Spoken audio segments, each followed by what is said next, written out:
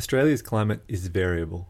Because our continent is surrounded by oceans, is flat, and stretches from the tropics to the mid-latitudes, we witness just about every climatic condition that is encountered around the world. But it's not only variable in space, but also in time, from droughts to flooding rains, as Dorothy Mackellar describes in her famous poem. And though non-Indigenous Australians have come to adjust partly to this variability, it is highly likely that non-Indigenous Australians have not even experienced the true variability and the extreme weather that can occur in Australia. In a book titled Sunburnt Country, The History and Future of Climate Change in Australia, Dr. Joelle Gurgis pieces together journals and early meteorological records from the colonial settlers in Australia in a bid to better understand the climate variability of Australia over the past 200 or so years. In the book, Joelle uncovers some amazing climate events. Snow falling in Sydney in 1836, and a bushfire in Victoria which burnt some 50,000 square kilometres of land, among many others. What Joelle concludes is that to properly plan for the future, we need to truly understand how variable Australia's climate is. As she and her team unearthed, it is highly likely that in our short time on this continent, non-Indigenous Australians have not witnessed the true extremes that the climate is capable of producing.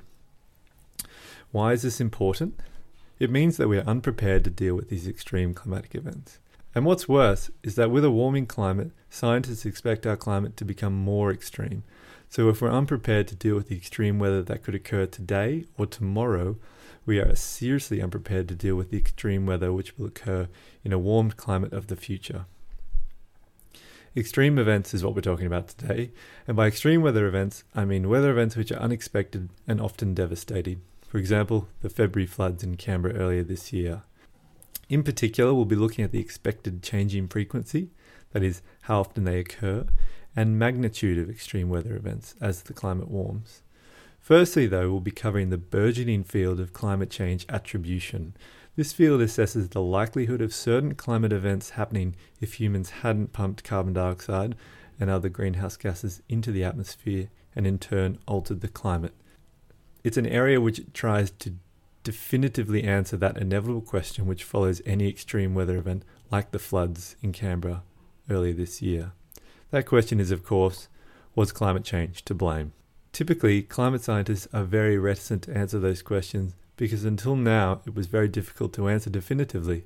The standard response was usually, we expect extreme events like X to become more common in a warming climate, and whilst we cannot categorically say that climate change caused this particular event, these are examples of events which we believe will become more common as the climate warms further. As outlined before, the climate system is chaotic, especially in Australia. How on earth can you determine whether a certain climate event was a product of natural variability or due to climate change? And given the incredible level of skepticism placed on climate scientists and the results they generate, can you really blame them if they don't want to give a specific answer? Well, this area of research is aiming to address that. As you'll hear from Dr. Sophie Lewis, Senior Lecturer at the School of Physical, Environmental and Mathematical Sciences at UNSW Canberra, scientists can quantify how much more likely certain weather events were to have happened because of humans. This research is also very troubling because it vividly describes the ever-growing and unmistakable scar that humans are leaving on the climate system and our environment. This talk was given as part of the Climate Update held at the ANU earlier this year. So the next research that I wanted to highlight was really trying to look at the causes of these extremes. So this is taking a step back. That was looking at these record-breaking temperatures as a whole and starting to see what they mean when we group them all together. But this research is about the attribution of individual events. And that's really trying to understand when we do have an extreme or a record-breaking temperature, we really want to know what caused that. And that's a really important question for planning. So if we think that all extremes of floods or temperatures are caused by climate change, but they're really not, they're just an artefact of natural climate variability, we're not going to be making very good decisions about how we plan for events. Or if we ignore record-breaking temperatures or extremes of any kind of weather, then we're not going to be making very good planning decisions. So this is some recent work that's really taken off in the last few years, focusing in on Australian extremes and trying to understand when we shift these average temperatures when we have that climate change trend, what happens in terms of the extremes, and can we attribute these individual events? So this is highlighting a few studies that have taken this approach, and this is an approach that has been pretty much adopted from public health studies. So just as public health experts want to understand how a risk factor, like smoking, might affect the incidence of a disease occurring, like lung cancer, we take a similar approach and we use climate models to try and understand how a specific factor, like greenhouse gases that cause climate change, can affect the incidence of a particular extreme event occurring, like a hot summer in Australia. So that's just a really brief explanation of what these studies are trying to do and the techniques they're using. But one thing that's really come clear is over the last few years, as more and more events that have occurred across Australia, more and more observed events have occurred and been analysed with these approaches, is we're really seeing a very strong climate change signal occurring in terms of temperature events in Australia. So we had a record hot summer in Australia in 2012, 2013, and that was 5 times more likely because of climate change. When a study looked at the record hot temperatures that occurred throughout the entire year, that study actually found that it was virtually impossible for that kind of extreme to occur without greenhouse gases. There's also been studies looking at more recent extremes in 2017, and they've found a huge increase in the incidence of those events because of climate change. So we focus in on one by Andrew King at the University of Melbourne. He looked at hot winters, so the 2017 winter extreme in Australia, and examined what that was like in various different scenarios. So the chance of that occurring without greenhouse gases was 0%. But it occurred far more frequently when we had the impact of climate change, so our current world, and when he looked into the future, he found that those record hot winters would occur more frequently again, and that really depended on the future scenario that he looked at.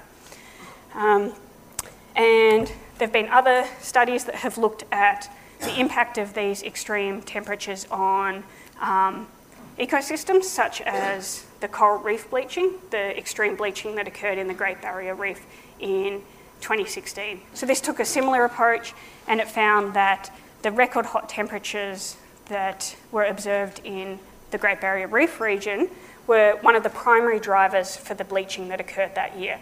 So this took a similar approach to the one that Andrew King used to look at hot winters, but it looked at sea surface temperatures and the impact that had on the barrier reef. And this found that, unlike previous bleaching events that occurred in the past, there were very different causes for what happened in 2016. And unfortunately, that was really related to the greenhouse gas warming of those surface temperatures. So that's not particularly good news for the reef for the future, because it means it will be less resilient as temperatures warm into the future. So those are some highlights, some very brief highlights of attribution studies. So they're trying to understand events that have occurred in recent times. What was the impact of climate change on those? And I said that's really useful for planning, because we want to know what we should be planning for into the future. But the next studies I'm going to highlight have actually looked at what events might be like into the future. So this first one was from last year as well, and this was looking at record-breaking events that have occurred recently. So I said that 2013 summer was a record hot summer in Australia. So when can we expect that summer, which is currently the most extreme summer that's been observed in Australia, when can we expect that to become mild or cool? So when will half of all the summers from that point on be warmer than anything we've already experienced? So this was looking at how frequently current extremes occur in the future. And these results found that that occurs quite soon. So within just the next couple of decades, we can expect what's a current record-breaking temperature to become average or mild. And unfortunately, this study found that a lot of that warming is already locked into the system. So when we look at different emission scenarios for greenhouse gases as we move forward into the future, so whether we adopt pretty dramatic changes to our emissions trajectory, or whether we continue as we're going, makes very little difference when we're looking at these large spatial scales. We already have a lot of warming locked into the system, and we should really be preparing for that and what that might mean in terms of how frequently these extremes are occurring. So that was looking at how frequently extremes that we've already experienced occur in the future. And again, that was trying to provide information that would be useful in terms of planning for that future. What summers do we need to be prepared for? So that was focusing on frequency. But we also need to know about magnitude. It's very useful to know that hot summers are likely to get more frequent. But what's the worst that we should be planning for? What's the worst we can expect? And that's an approach that we really use in terms of things like bushfire planning. When we're talking about bushfires, we're not talking about planning for an average bushfire. We're talking about what's the worst bushfire that we can imagine happening, and that's what we should be protecting ourselves from. So this next study tried to look at how Australian extremes might change when we look at different warming scenarios based on the Paris Agreement. So if we have 1.5 degree of warming or 2 degrees of warming, what's the maximum temperatures that Victorians should be planning for, or what's the maximum temperatures that New South Wales should be planning for? So this is another study from last year, and this is a pretty busy plot, and it's actually kind of hard to summarise in anything more simply, so I'll just talk you through it. But basically it was looking at how will future extremes be more severe than anything that we've observed before. And what this found was there was a substantial increase in the extremes in those two states that we should be expecting might occur under these two warming scenarios that are outlined by the Paris Agreement. So, for example, if we look at New South Wales under 2 degrees of warming, which could happen in the coming decades, we could expect that some locations would be having temperatures on those January days of approaching 50 degrees. So not for the state as a whole, but if we look at particular locations, particular sites, we should probably be planning for temperatures of that severity. It doesn't mean that they're necessarily going to occur, but these are what we call plausible. And that's under 2 degrees of warming, but we know that we're already on a trajectory well above that. So we could be expecting that if we continue, we should be planning for extremes worse than that again. So I just wanted to finish up with this